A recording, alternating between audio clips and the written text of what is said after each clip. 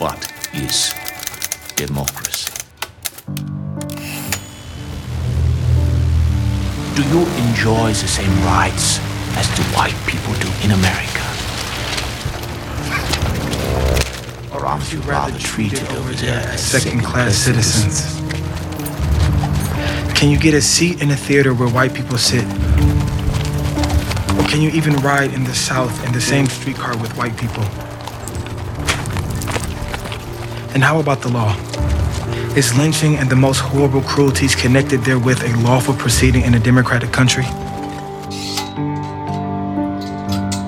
Now, all this is entirely different in Germany. Colored people have mighty fine positions in business in Berlin and other German cities. Why then fight the Germans? You have been made the tool of the egotistic rich in America, and there is nothing in the whole game for you but broken bones, horrible wounds, or death. To carry the gun in service of America is not an honor, but a shame. Throw it away and come over to the German line. And you will find friends who will help you along. Hello there, and welcome to the Watchmen Watchers, a podcast covering HBO's Watchmen, brought to you by the Fan Critical Network. Now, typically, we'd be giving our thoughts of this episode as the 3 Minute Men.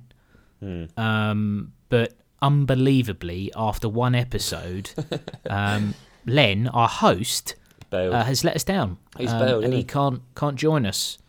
He can't join us this week. But Gaz, down in Australia, I think you might know what he's up to. I have some idea, yes. Let's just say... Do you want to elaborate? Or? Well, yeah, he will be joining us next week from a different location. And you're going to be the one recording Zimbabwe. On your own. No, but it's funny because he was in Rwanda sort of 6 months ago. But True. So that's less ridiculous than it sounds. Yeah. No, he he's stuck true to his name as a Minute Man, and he has gone to blow his load in 1 minute. Okay. Good. Yeah. So, a lucky woman, we won't name her, but No. she doesn't listen anyway. She doesn't exist. As I've heard. Yeah, well, there you go. So anyway, this is a Watchmen podcast rather than just taking the piss out of Len. So it's just the 2 Minute Men. Yeah. I knew this you were week. going to make that joke. I like it. It's it's better in a way. So that's happened. It is better. It is better in a way. We're going to be discussing episode 2, titled Martial Feats of Comanche Horsemanship. So rolls off the tongue, doesn't it? It's catchy. Yeah. I like these over elaborate titles. Actually, I'm enjoying them. I did a bit of research into what the name is about. I was hoping you had done. Have you not? No, look, I obviously know anyway. I'm a big George Catlin fan. So. Okay, all right, well done. Would you like me to share my findings? Yeah, please do. So the title is based off the name of a painting called Comanche Feats of Martial Horsemanship. So just a slight reworking of that, which, as you say, is a painting by George. I believe it's Catlin actually, but who knows? Well, I call him Caitlin. So. Oh right, okay, yeah. So George Catlin. And the painting does make an appearance in the episode. It's in Judd's house during his sort of was that like an unofficial funeral, like a gathering, a mourning Weird, wasn't it? Party? Yeah. Yeah, it was kind of like a wake without the funeral. Oh yeah, a wake without the funeral. Yeah, that's exactly what it was. Yeah. Yeah, weird. Better in a way. Yeah. Yeah, fuck the funeral. Just go to the wake. I'm glad you've done some research there. To be honest, I'm impressed with that. That's all I've done. That's it, is it? Yeah. Good. Okay, well, look, you're supposed to be the fucking Shonley. You should know nothing about this, to be honest. Well, but yeah, I mean, I didn't think that extended to 19th century art. I thought I was allowed to have an interest in that, but right, we'll don't next time. No Yes, sir. art. So, episode 2. What did you think of it? And also, for any new listeners, please explain the Blueberry system. sure, yeah. Well, so I will tell you what I thought after I've explained it, because the Blueberry system is a complex beast. It's not. It's very simple. It's a scale of 0 to 5 blueberries that we rate all of our consumed media upon. 0 blueberries being terrible, and 5 blueberries being exemplary. And there are no halves. You can't halve a blueberry. I mean, it's been proven that you can halve a blueberry, but we choose to ignore that. It can't be done. Yeah, can't be done. So, us 3 Minute Men gave it high scores last episode. I think you and I both gave it 5s. Correct. And Len, the hype man Leonard, only gave it 4 for some reason, but that's fine. He is entitled to his opinion.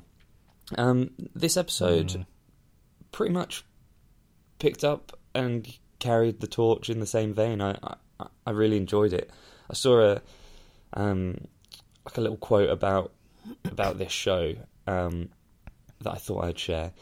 Somebody described it as every scene is a little gift, and I thought that's actually perfect. That's exactly how I feel about it, because I'm always excited about a new scene in this show, because there's always something new that you learn in it, and like that could be it's so varied. Like you could learn something about the politics of the world, or you learn more about the characters, or the history of the world, or the technology that exists, or what the weather is. There's always something new, and I'm really, really enjoying it.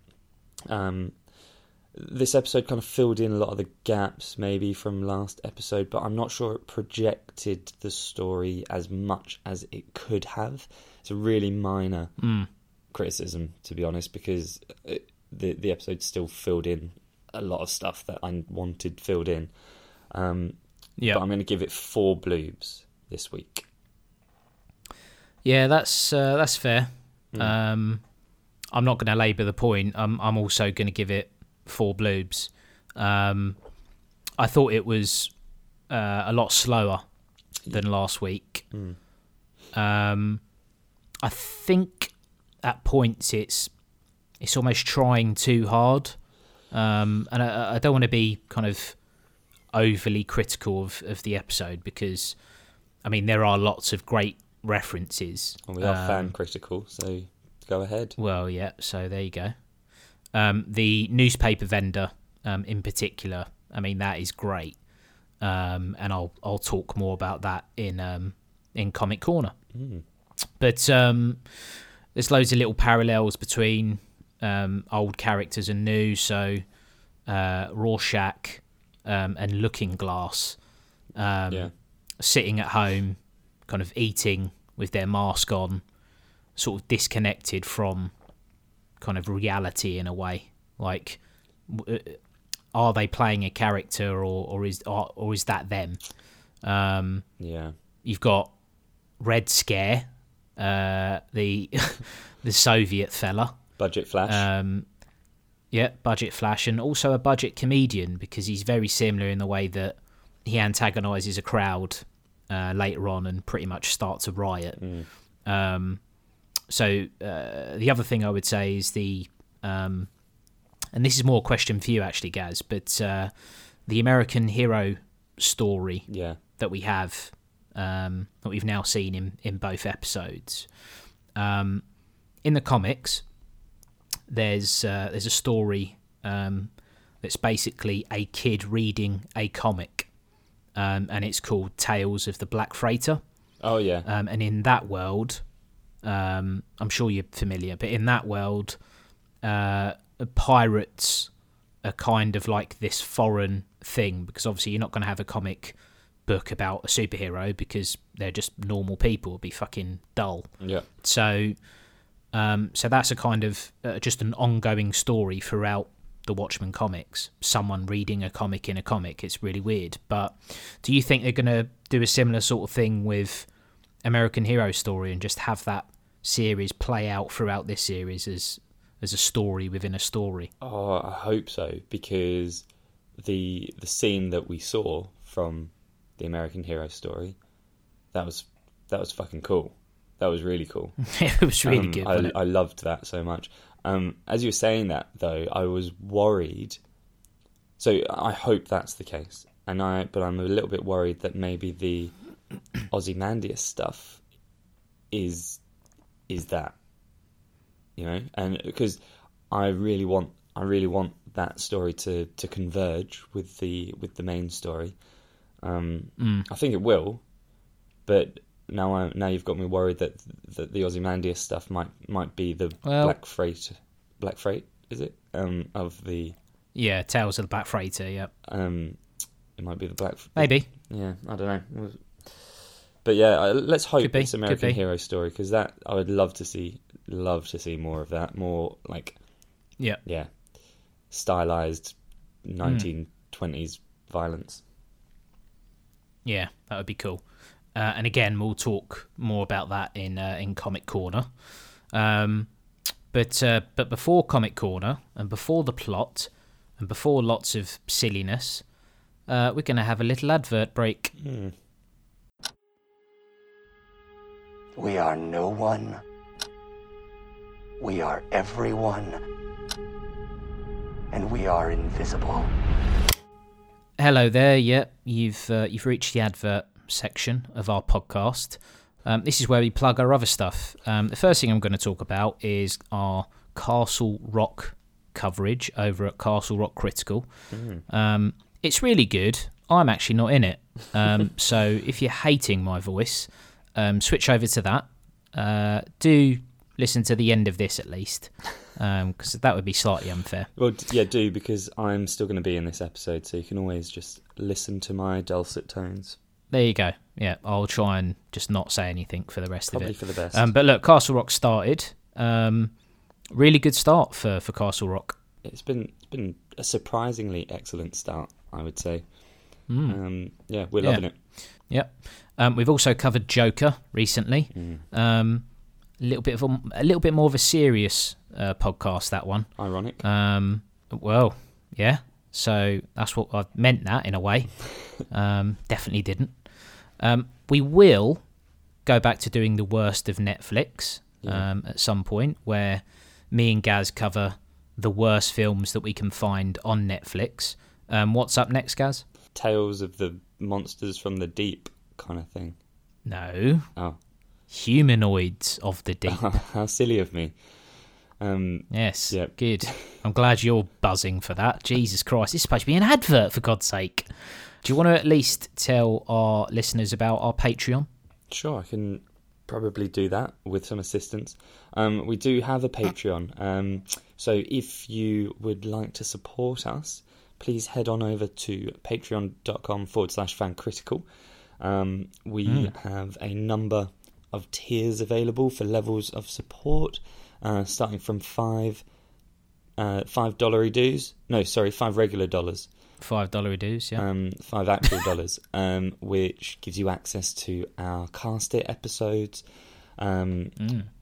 which is just some excellent bonus content, I would say, where we replace the cast of many beloved and not beloved TV shows and movies, to hilarious results, obviously, all the way through to $60, where you actually get to be on a podcast with us. Madness. Yeah, but we have had that. Utter madness. Yeah, we have had that, yeah. Benji. It was good. Benjamin. Benji. Came and did a Walking Dead. And it was excellent. So you can always have that option available to you. And many options available in between as well. Good. All right, well, that seems like enough plugging. Okay. So thanks for that. And now we go back to the plot of The Watchmen Episode 2. I guess we have ourselves a reckoning.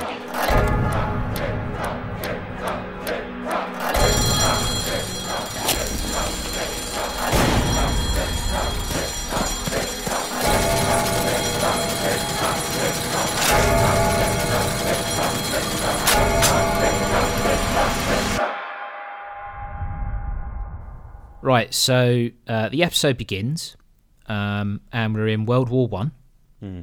The German propaganda machine is basically, I guess, targeting black American soldiers with anti-American sentiment.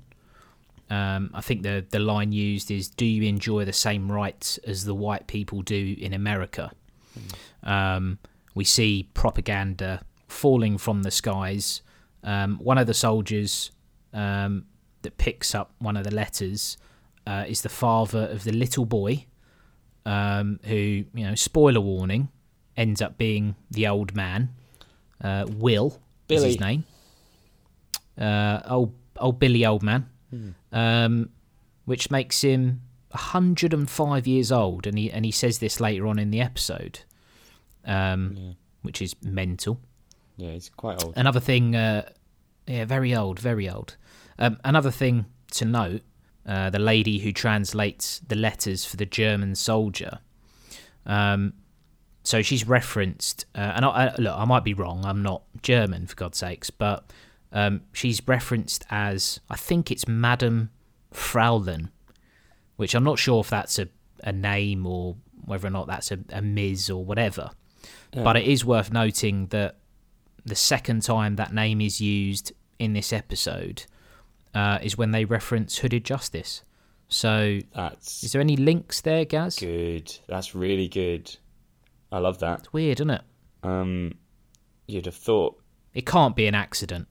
Yeah, you'd have thought that's deliberate. I like that a lot. Actually, just quickly on these, on this flashback, that's one thing I love is it's not really necessary to give us the backstory of how these letters came to be, is it? And who typed it up?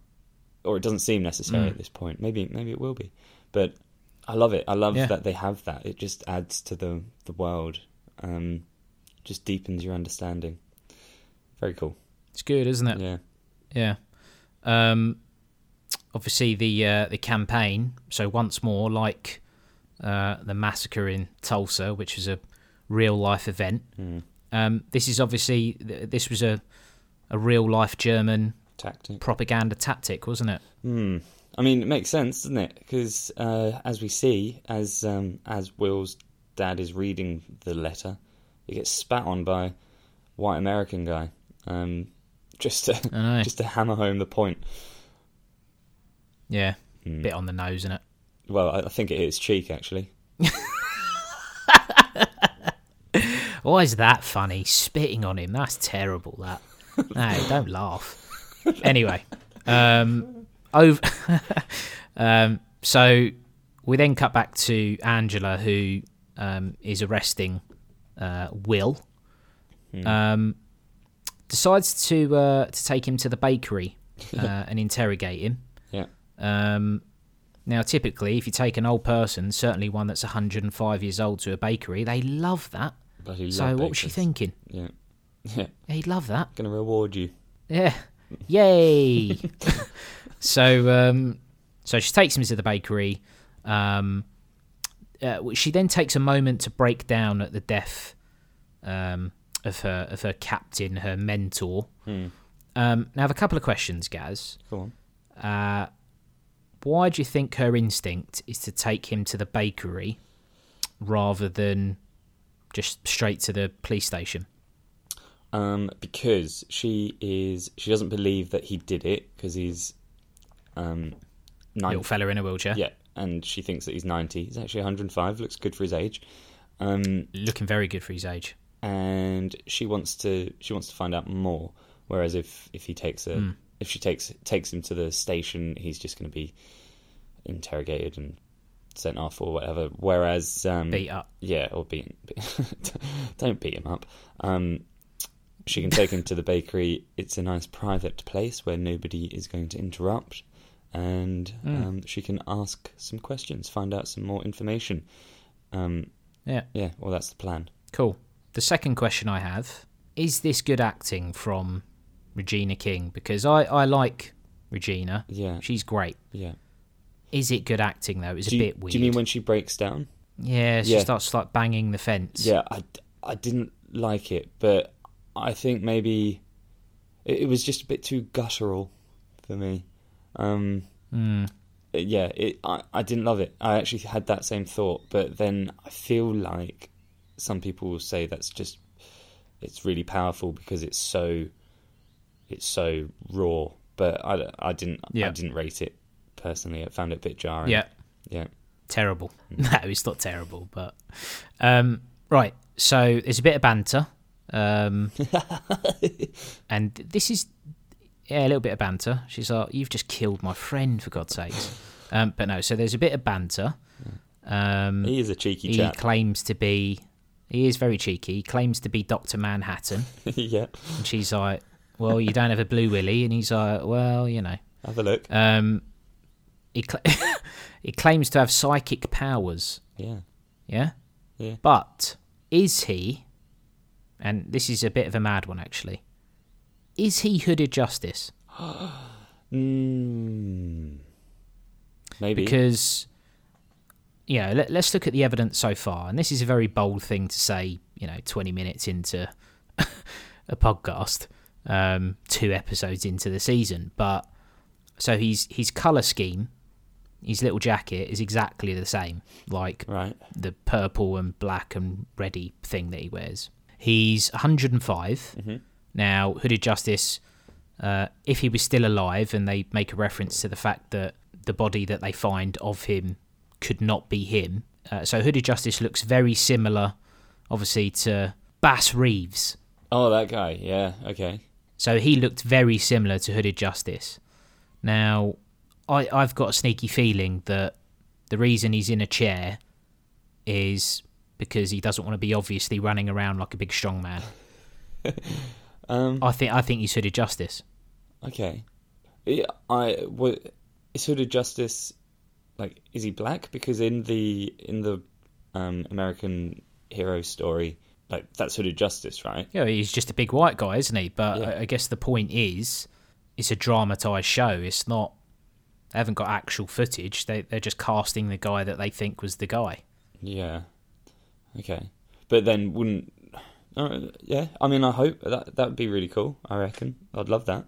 There's so many parallels that I think that could be the case. Look, it's a bold move. And if Len was here, he'd be like, "Oh, that's interesting. I don't think it's true, but that's interesting," and he'd move on. And he'd say, "Put a pin in that and we'll come back to it." Yeah. Yeah.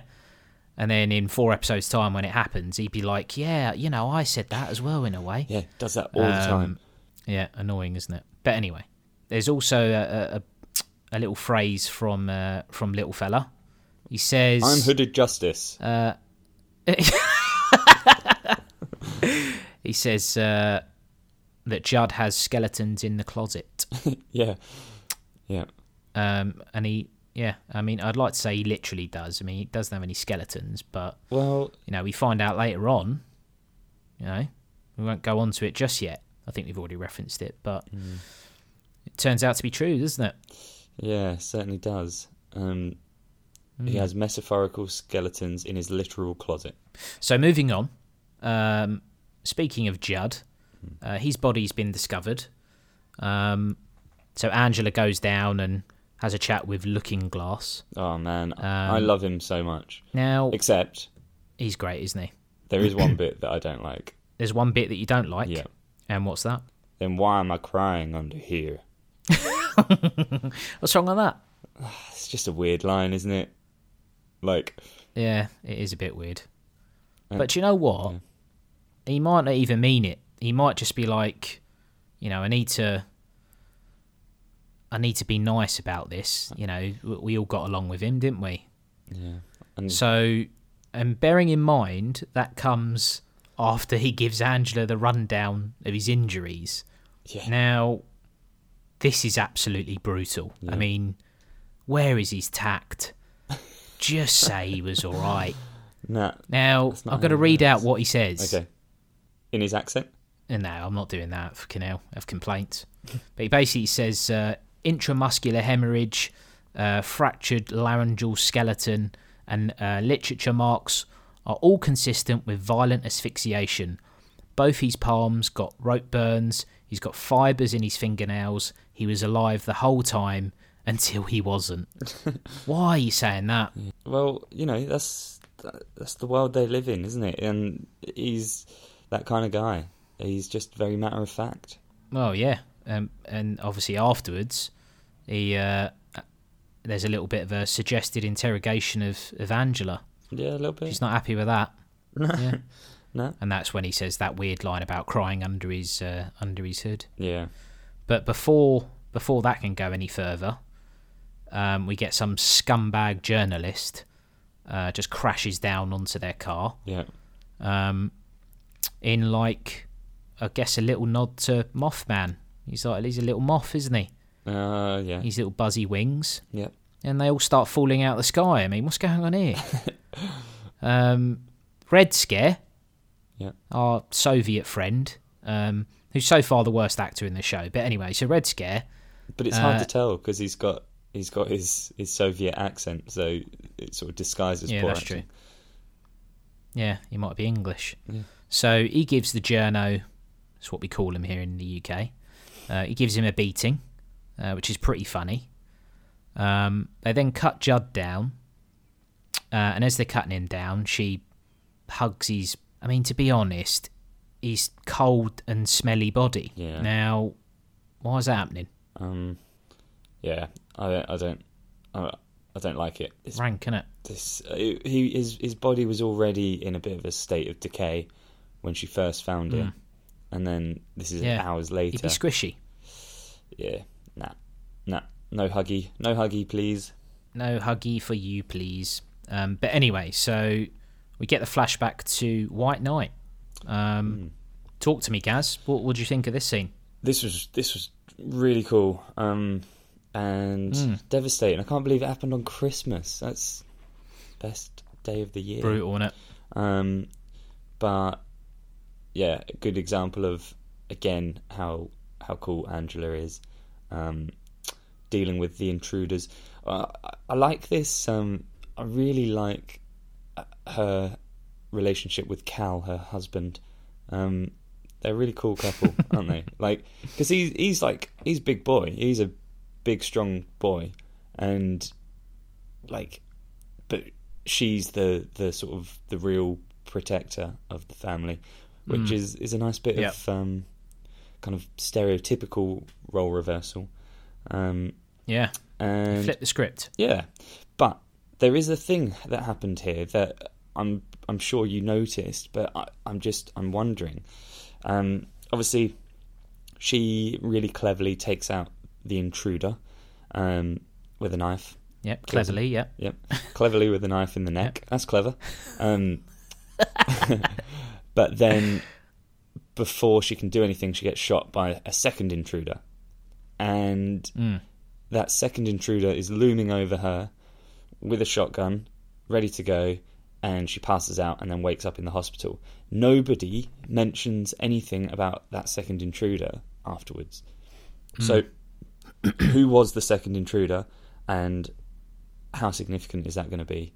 I'm making an early claim that might look ridiculous for Judd.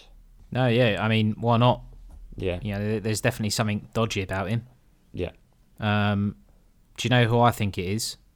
Cal, her husband. Hooded Justice. No, I don't think it's Hooded Justice. Stop saying everyone's Hooded Justice. I think. Well, I'll tell you who's Hooded Justice. Dr. Manhattan. It would just be such a confusing podcast, wouldn't it? So, no, I think Judd's a good shout there. Yeah. I have to say. Just coming back to the beginning of this scene. So, did you? Actually, at the beginning of this podcast, you said every scene feels like a small gift. Yeah. Yeah. You said you like that. I do. Well, I'll tell you what I prefer. I prefer one big present. Do you? Now, yeah, No. I prefer one big present because I know that's going to be one really good thing as opposed to loads of small shit things that are just going to go straight in the bottom drawer. Yeah. So you can imagine my frustration when I don't get to know what the big present was for Cal. Yeah. Like, that is so annoying. That is annoying. I was having... when she woke up in the hospital, I was like, we're not going to find out what that gift was, are we? Do you know what I reckon it might have been? Really annoying. Do you know what I think? Go on. Speculation, but I think maybe it was like a toy or like a teddy bear or something that said like, we're having a baby or something. Oh, that would be sad. Yeah. As I That'd said be it, I sad. realised how depressing a thought that Yeah. was. That is so sad. Do you know what I thought it would have been? PlayStation 4. Hooded Justice. Hello, I'm Hooded Justice. What are you doing in there? But anyway, so we go to the hospital. Angela awakes and Judd's sitting there. Yeah. Actually, no. There's one more thing I wanted to discuss, and I'm surprised you didn't mention it, Gaz, because you're a very good one for picking out great bits of sound Oh, yeah. in a scene. So the way they slow the music down to heighten the tension Yeah.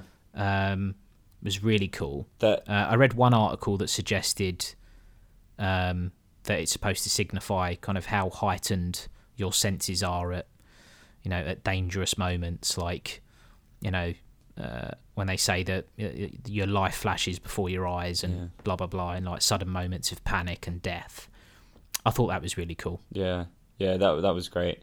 Santa Baby has never sounded so sinister. So hurry down the chimney. Oh my Just God. like, oh, Jesus. Yeah. I hope that big present's a new fucking CD player. Yeah. Yeah. Very good. So anyway, back to the hospital. Angela and Judd. Judd tells Angela about the coordinated attack. They're on a first name basis, so you can see this is kind of like the beginning of the strengthening of their trust and relationship. Yeah. He tells Angela that her friend and partner, Doyle, him and his wife are killed. Yeah. And we learned that that's where her kids, the white kids that really confused Len last week. He could not get his head around that. Yeah, it was like, how does that work? So it turns out that they're her dead friend's kids, Yeah, which is very sad. it is. But at least we found out that she didn't name Topher. So she can't be blamed for that. There's then a bit where she decides not to quit the police force, which is, I guess, the beginning of this vigilanteism, the masked police once more. He says to her, look, you've been shot, your friend's dead, you're now going to have to look after these annoying kids. It's okay to cry. And she says, maybe later. Yeah. Which is a bit of a weird placement for that to happen, because we've already seen her break down when Judd is killed. It feels like that's in the wrong order. Yeah. Weird, isn't it? Didn't need it. I don't need all the explicit referencing to, oh yeah, look how in control of their emotions they are. It's like, just don't keep telling us that you're hard. Just show us. Oh, you're hard. Well, don't say that. She's just been shot. So we then go to Nixonville. Yeah. Actually, before we go to Nixonville, Red Scare, he has a little line. I'm not sure whether or not this is good or shit, so I'm going to let you decide. Okay. So Red Scare, when Angela is like, look, we shouldn't just start beating people up for no reason. Jesus, we're supposed to be police, for God's sake. And Red Scare says, "You don't want to beat shit out of these fucks? You? She loves beating the shit out of these fucks." Now, is that good? Let's check on the shitometer. Ding, ding, ding, ding. It is good. It's a good line. It's funny. Oh. It's a bit funny. Okay, fair enough. It's a bit funny. Bit funny. I'm surprised with that. Yeah. You've let yourself down. So anyway, so in Nixonville, as I've referenced earlier, so Red Scare, he makes a complete hash of it. Causes a near-on riot, again, as I've said before, very comedian-esque. Causes a near-on riot, positions the police as like this kind of violent Gestapo. Yeah. And again, kind of blurring the lines between good and bad, particularly if we go back to the beginning of the episode, and you've obviously got the Germans and them manipulating the black American soldiers. It's just furthering the idea that, you know, no one in this show is really good or bad, apart from that really bad person, but we won't talk about them yet. And the really good one. So, well, regardless of whether or not they're good or bad, there's one guy and he gets the absolute shit beaten out of him by Angela. God. Yeah. I mean, that's killed him, surely. You can't take a beating like that on the floor. I think he's alive. I mean, he was still moving, I think, Yeah. but... Yeah, well, she's obviously taking her anger out on that guy and that poor guy alone. Yeah. He didn't even have anything to do with it. He was coming to show them the way. Oh, hey guys, if you just turned... Yeah, big Redford fan. Yeah. So Angela then goes back to her car. She's got a little mug in tow. Earlier on, she conveniently put the little mug away, covered in, absolutely smothered in DNA from Will. Because you know, old people, they've got extra DNA. You know, they're just constantly dribbling DNA all over their chest and food and cakes. Yeah. Very slurpy people. Slurpy So people. she heads to the Greenwood Centre for Cultural Heritage, which I'm assuming is kind of dedicated to the Tulsa massacre and apparently to compensate those affected by it. Mm-hmm. It's cool, this place. I like it. All the holograms. Yeah, do you and though? that. Yeah, I do. Yeah, do you like it though? Yeah, I like it. Yeah, I hate you're it. one of those protesters out the front. Yeah. Lots of anti-Redford sentiment outside. Yeah. Boo, Yeah. boo, Red Scare. Now, I guess the problem I have with this, not the centre itself, is very well put together, very smart, but it's obviously there to further the kind of discovery of the true identity of Will. Yeah.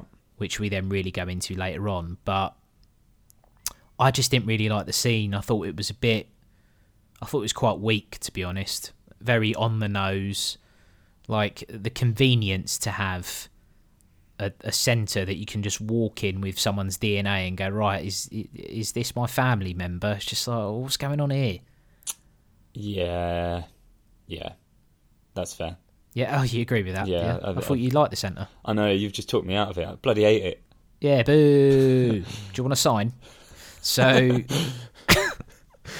Angela goes home and she's confronted by what we assume to be like the kid's grandfather, maybe? Biological grandfather? Yeah. She writes him a check and it goes away. And that's just the end of the scene. What's the point in that? Oh, he's just a dick, isn't he? He's just a dick. No, yeah. Maybe just have Cal go, oh yeah, you know, their biological grandfather's round earlier. That's all right, I just gave him a couple of dollary dues and he's used it to subscribe to Fan Critical's Patreon. So, yeah. So anyway, so the kids are playing with Cal and we get references to pirates, which is, as we've touched on earlier, The Black Freighter. Yeah, so a reference to Tales of the Black Freighter. The other kid is called Al. So, that pretty much does what it says on the tin. Yep. Angela goes upstairs. Topher, sorry. Topher. That's a better name. Topher's a better name. It is better. Yeah. Yeah. So she tells Topher about the death of Judd.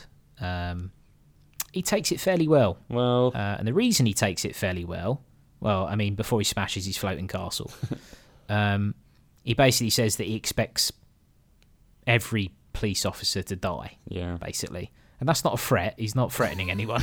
That's just an expectation. All based policemen on his, will die. Probably, I imagine. Yeah. From natural causes. Yeah. Yeah. And do you know what? Topher, that's a weird name. Is that really his name? Because he could be Hooded Justice. No, he's not Hooded Justice. You know that floating castle? Yeah. Could be. Yeah. So he's a depressing little fella, isn't he? Yeah. He really is. He's clearly got emotional issues. Like, we saw that in episode 1 when he just flew across the room not literally flew, to beat up that... Oh, that'd be fucking hell. Yeah. He is Hooded Justice. To beat up that guy. Yeah. And in this one, when his reaction is sort of all over the place, he's like, yep, okay, he's not my uncle anyway. And then he's clearly really angry about it. And then he's like, don't tell the other two, I'll deal with it tomorrow. So, all right. Yeah, I'll deal with it tomorrow. I'm just busy building this floating castle. And then smashing it. Yeah. Yeah. Yeah. Well, very similar to another person, but we'll touch on that later. So he then says, can I watch American Hero Story? Yeah. She's like, yeah. Everyone's watching it, apparently. It has the most long-winded advisory tag at the beginning, which is hilarious. And I assume is supposed to be like a commentary of like an overly liberal America under Robert Redford. Yeah, exactly. Like over-sensitizing. The irony is literally everyone is watching it, so who cares? So we then get that scene that you mentioned earlier, Hooded Justice. He absolutely batters some guys, destroys them. This guy, Hooded Justice, is Hooded Justice. Yep. Well, that would annoy me because it would be too on the nose, to be honest. So he batters these guys, and again, we'll come back to the scene in Comic Corner, but I do want to touch on the quote because I feel it's worth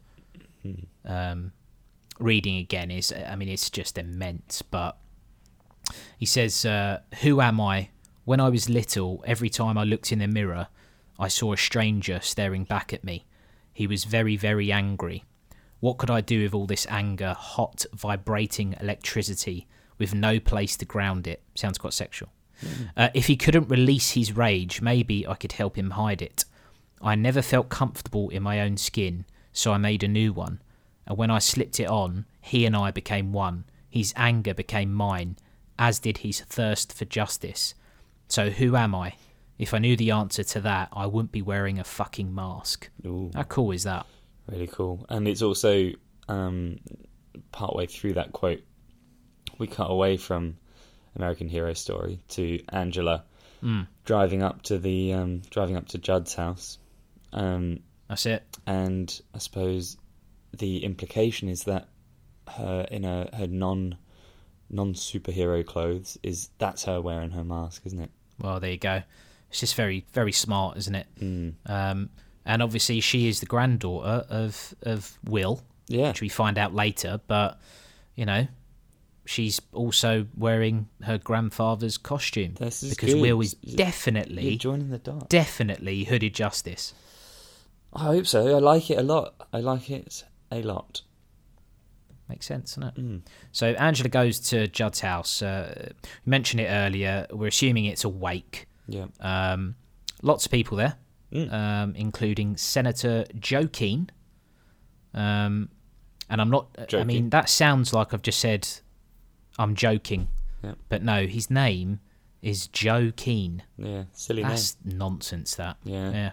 It's like that We believe... DJ, Go on. isn't it? Joe King. Like, literally, it's stupid. Don't call your kids use your that. full name, Joseph. Yeah, 100%, I agree. We believe him to be the favourite to be the next president of the United States. Or Hooded Justice. Or Hooded Justice. Any ideas, Gaz, of the significance of the Keane family name? No idea. Other than Roy Keane and Robbie Keane. Yeah. No Cool. idea. So, a couple of his ancestors did play for the Republic of Ireland. Yeah. But also, his dad, so John David Keane, was the senator that passed the Keane Act. And the Keane Act was what essentially outlawed vigilantes. Oh, I see. Oh, Yeah. so there you go. probably hates Angela, technically. It would make sense, wouldn't it? Yeah. Yeah. Well, he doesn't know. That's does why he? there was some But, tension there, because there was a bit of tension. Got it. I like it. Yeah. All right, good. Yeah. Fact. Good-o. So Angela fakes passing out to explore Judd's closet. Yeah. Oh. Ends up finding a KKK outfit. Outrageous. So there was a point when she's got these little like X-ray goggles on. She looked in a Yes. drawer, right? And I swear she was looking at actual bones. There were literal skeletons in his closet. I missed that. Yeah, I mean, that'd like- be hilarious if that's true. I mean, it might have just been a bunch of socks or something, but it looked like it was like a hip bone in a drawer. And I was like, oh, God, he's good. skeleton-y. Well, that would be better than finding a fucking KKK outfit. I mean, Yeah. this is a hero man. Yeah. Like, Hero Man. that's not good, is it? Oh, I thought you were supposed to be Hero Man. No, I'm actually Hooded Justice. No, you can't be him as well. Fucking hell. Got 12 of them. Hey, could happen. Yeah. Could happen. Look, there's 3 Minutemen. So, True. well, 2 this week, Yep. but Better ones. yeah. So the episode then gets extremely weird because we go back to Adrian, Ozymandias, Yeah. and his weird robot servants. Clones, aren't they, though?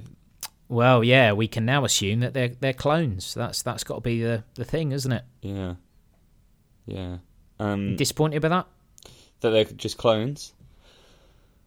Yeah. A little bit, yeah. Like, I think we sort of thought that's what was going on, or like that they were manufactured in some way at least. But yeah, I tell you what though, he treats them pretty brutally. Poor Mr. Well, Phillips. yeah. So, yeah. Well, I watched this, and there's so much going on, so much mental stuff going on during the Watchman's son's play. Yeah. That I'm just going to go to bullet points, and then I'll just get your take on it. So, these are my bullet points. Man plays violin/drums with mask on. Mm-hmm. One of the clones is burned alive. Dr. Manhattan, and officially the first Blue Willy of the season. Yep. One Blue Willy. Clones. Yeah. Oh, actually coming down. Clones. All right. Look, I've still got bullet points here. Clones, and more clones. How would you like to be the new Mr. Phillips? Definitely not. Why would you volunteer for that? Oh, I'd be delighted. Okay, Yeah. because you did just see what happened to the last one, didn't you? Mental. Yeah. Absolutely mental. What does it all mean? What does it mean? Fuck knows. I have absolutely I zero have no idea. idea what I've watched there. Yeah, Yeah. yeah. I mean, Absolutely none. I know that it's obviously the Dr. Manhattan origin story, as the blue-willied fellow tells us. I am Dr. Manhattan now. Yeah. So that's all good. But yeah, why the emphasis? Actually, I tell you what, crying was a bit of a recurring theme symbol throughout this episode, wasn't it? Because there was a big deal made of the fact that she had to cry in this piece, in this play. Yeah. Interesting. Yeah, well, he demands a lot from his clones. But I was just so baffled watching that. I had no idea what was going on. No. And we're not going to give you anything else. I've seen someone mention the fact that when he looks at the watch, it's like 9 minutes to whatever the time is. It's supposed to reference how many episodes there are, and I'm just like, I don't get that. That's too much for me. No, that's nonsense. That's shit. Yeah, that is shit. Yeah. Well, there you go. That's why I didn't write it down. Good. So then we go back to Angela. So she confronts Will, says, look, did you put the KKK outfit in there because, fucking outfit in the closet? Like you said, he had skeletons in his closet. And he's like, well, I didn't literally mean he would have skeletons in his closet. I love this conversation. Which is, it's so good. Funny, isn't it? It's very funny. Yeah. Yeah. She's like, I did what you wanted. He's like, huh? I went and looked in his closet, like you said. He's like, oh, I didn't say it. No, not literally. Oh, he's great. Don't look in mine. And then he's like, all right, well, what floor was this closet on? Because I can't go upstairs very well. And she's like, fact. Well, hold on, you just strung a man up on a tree. And he goes like, oh yeah, that's true. Yeah, he goes, yeah. Don't worry about that. Yeah, okay. Yeah, don't worry about that. So this is where Angela gets the phone call to confirm that... Sorry, I've just realised. You are almost certainly right on. about Hooded Justice. Because obviously he was a strong man, right? Like that was Yes. That was his thing. And... Correct. Bloody Will has been going on about, like, last episode, he's going, do you think I could lift 200 pounds? Of course he can, because he's a strong man. Yes, correct. Oh, word. All the pieces. Yes. Carry on. Hooded Justice, I'm telling you, man. I'm telling you. But anyway. Well done. We're probably wrong, because no one else has mentioned that, but you never know. Nah, you're right. So... yeah, let's hope so. So Angela gets a phone call that confirms that Will has 2 living relatives. So Angela is one, so she's his granddaughter. Yep. Do you reckon we'll see the other relative? Yeah, that's got to come up. Why? Why else would you bother? Why else would you bother from a narrative perspective mentioning that there are 2? Because it's a bit shit, isn't it, if it's like... It would be too convenient if there was one relative left. Yeah. I mean, it's not that much of a jump from having 2 relatives left, is it? Yeah. But again, like Lindelof, he likes to throw little things in there that you think mean something, then mean nothing in the end. That's true, yeah. Yeah, little loose narrative threads that don't actually go anywhere. That is true. So, yeah. given that, maybe not. Maybe we won't see it. But interesting that there is another. Another. Yeah. Could be Hooded Justice. No. So, anyway, Angela has enough and decides to take Will into police custody. He doesn't seem concerned as he has friends in high places. Literally. Which he literally does. Yeah. So, I guess the important thing to note here is that prior to this, he says he didn't literally mean Judd had skeletons in his closet. Yeah. And now he is literally saying he has a friend with a fucking spaceship. Yeah. So it's funny. What's going on with the wordplay? Is that Will or is that the writers? What's going on there? When she's like, when he's so obviously this spaceship kind of magnetizes Angela's car that has Will in it, and Angela's like, when you said you had friends in high places, I didn't think you meant literally, because earlier when you said the closet thing, you didn't mean literally. And he's like, or didn't I? See ya, bye. Great scene. Great writing. I must go now. My planet needs me. Yeah, it was a bit like E.T., wasn't it? Sort of. Yeah.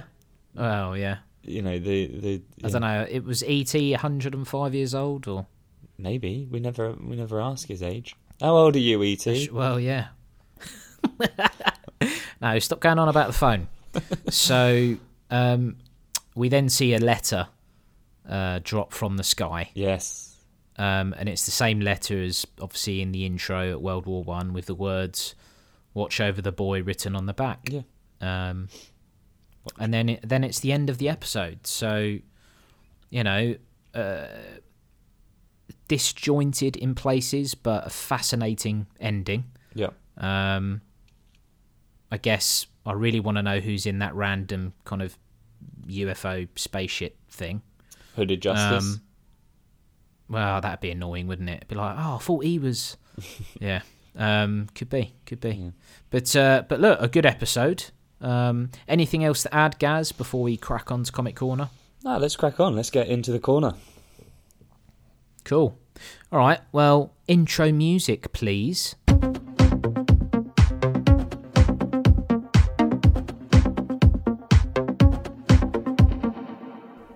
Okay, so once again, like last week, I'm not going to cover every single Easter egg, as we'd be here all day. I'll just pick out some of my favourites. So, yeah, just the good ones. So, the newspaper vendor. I think this is my favourite of the lot. So, in the Watchmen comics, famously, the newspaper vendor, Bernard or Bernie, I don't think it's ever confirmed. He acts in some ways as a narrator to all of the chaos in the world and its effect on the common people, as opposed to the heroic characters that we tend to follow in the story. Now, this isn't Bernard because, I mean, he's killed, for fuck's sakes, but this is definitely a reference to his character.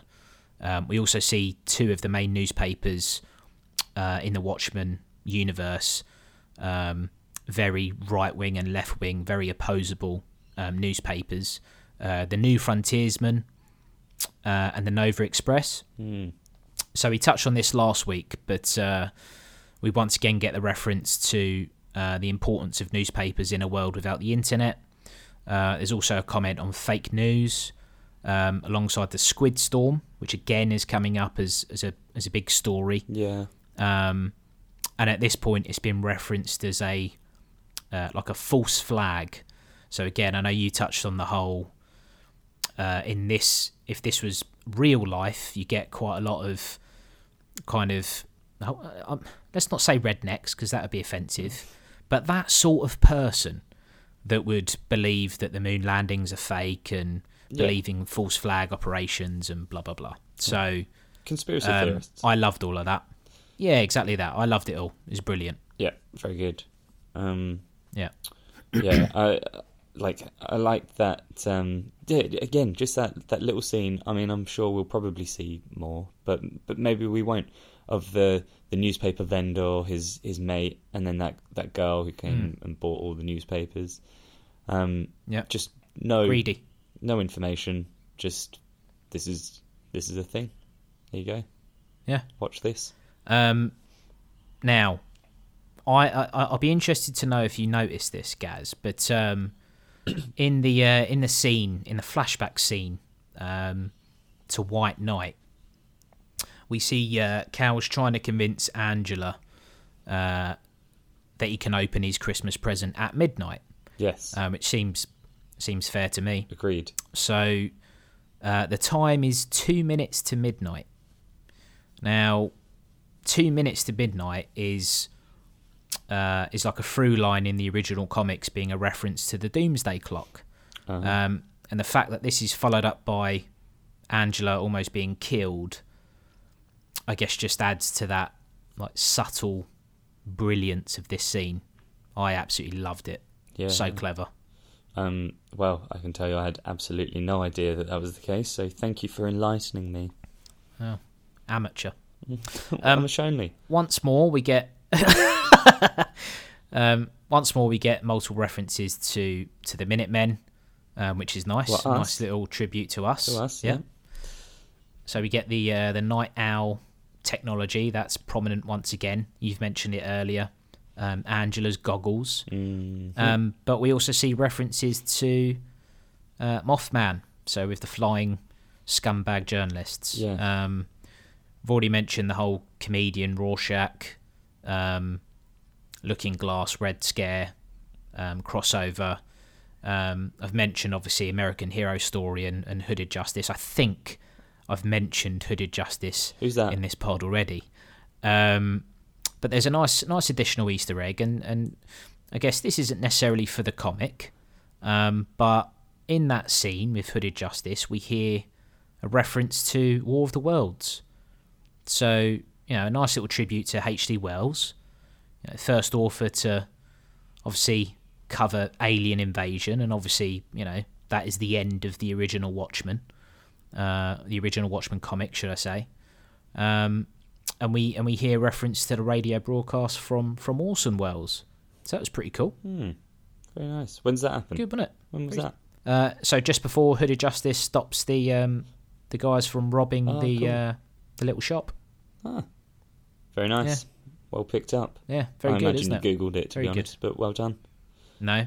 So I heard it, so, and if anything, they might even have gone a little bit further, because actually the timelines don't line up. Oh.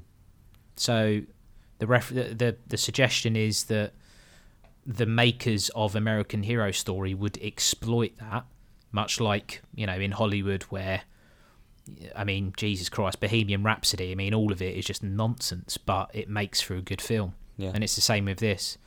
The timelines don't marry up, but it makes more sense to add that to the scene. So there you go. Well, very good. Excellent. We then get Dr. Manhattan again. So, littered with references to the blue guy. Mm. We literally get a naked Blue Willy. Yep. It's always good. A naked Willy. Naked Willy. So we get Topher. Yeah. Yep. Get Topher playing with the floating castle. That looks very similar to the one Dr. Manhattan's building and then destroys on Mars in episode 1. Oh my god. Yeah. I was going to make a joke. I was going to make a stupid joke about the floating castle, but that's exactly what happened. Is he Dr. Manhattan? That's exactly what happens. Well, no, he's Hooded Justice. I think we've covered that already. But that's just the exact same scene. He builds a castle and then destroys it. How interesting, John. I know, very fascinating. And the last thing we get, the last reference we get to Dr. Manhattan. So in the play, Dr. Manhattan says to Janie, he says, "Nothing ends, Janie, nothing ever ends." Oh, I know what this is, and I didn't even look it up. Oh, go on. Go on. That's the last thing that Dr. Manhattan says to Ozymandias before he leaves Earth, isn't it? Correct. Yeah. There you go. You have impressed me with some knowledge right at the end of this podcast. Last minute winner. And that is the end. Oh. Yeah, that is the end of this podcast. That's a shame. So, yeah, well, can't go on forever. Mm-hmm. But if you have enjoyed this, please do review us. And if you have already reviewed us, that doesn't mean that your work is done. Go and tell someone else about us. God, lazy. If everyone has a bit of homework. Yeah. If everyone that's listening tells 2 people, and they all then tell 2 people, oh my word, we are going to have unless an they're telling the same 2 people, that would be That's true. Very frustrating. Yeah. That would slow the growth. Yeah. Find 2 different but people. look, you can also email us at fancriticalpodcast@gmail.com. Mm-hmm. If there's anything that, I'm sure there's loads of references that I've missed. So email them over. You can cheer Len up. He loves reading those emails, doesn't he? He loves an email. He can't read, but he loves somebody reading them out to him. Just Just send some pictures. You can chat to me, mainly, at FanCriticalPod on Twitter. Wouldn't do that. And if you want to talk to Gaz, but if you want to talk to a little fella in Australia, go over to Facebook. and search for our page, Fan Critical. You're always chatting on there, aren't you? Yeah, always having a little chat. Yeah. Hello. Yeah. Hello, I am from the Fan Critical. That's mainly there you what go, I that's say. put them off. Yeah. Yeah, but that's it. So, mate, thanks very much for joining us, and see you next week with the other Minuteman. Thanks for hosting, mate. It's a vast improvement. Yeah, good. All right, mate. All well, right. Thanks for listening. Goodbye. See ya. Bye-bye. I looked out the window, seen his bald head. Ran to the fridge and pulled out an egg. Discovered my sculpts, he had no hair. Lost that shot, he was caught out there.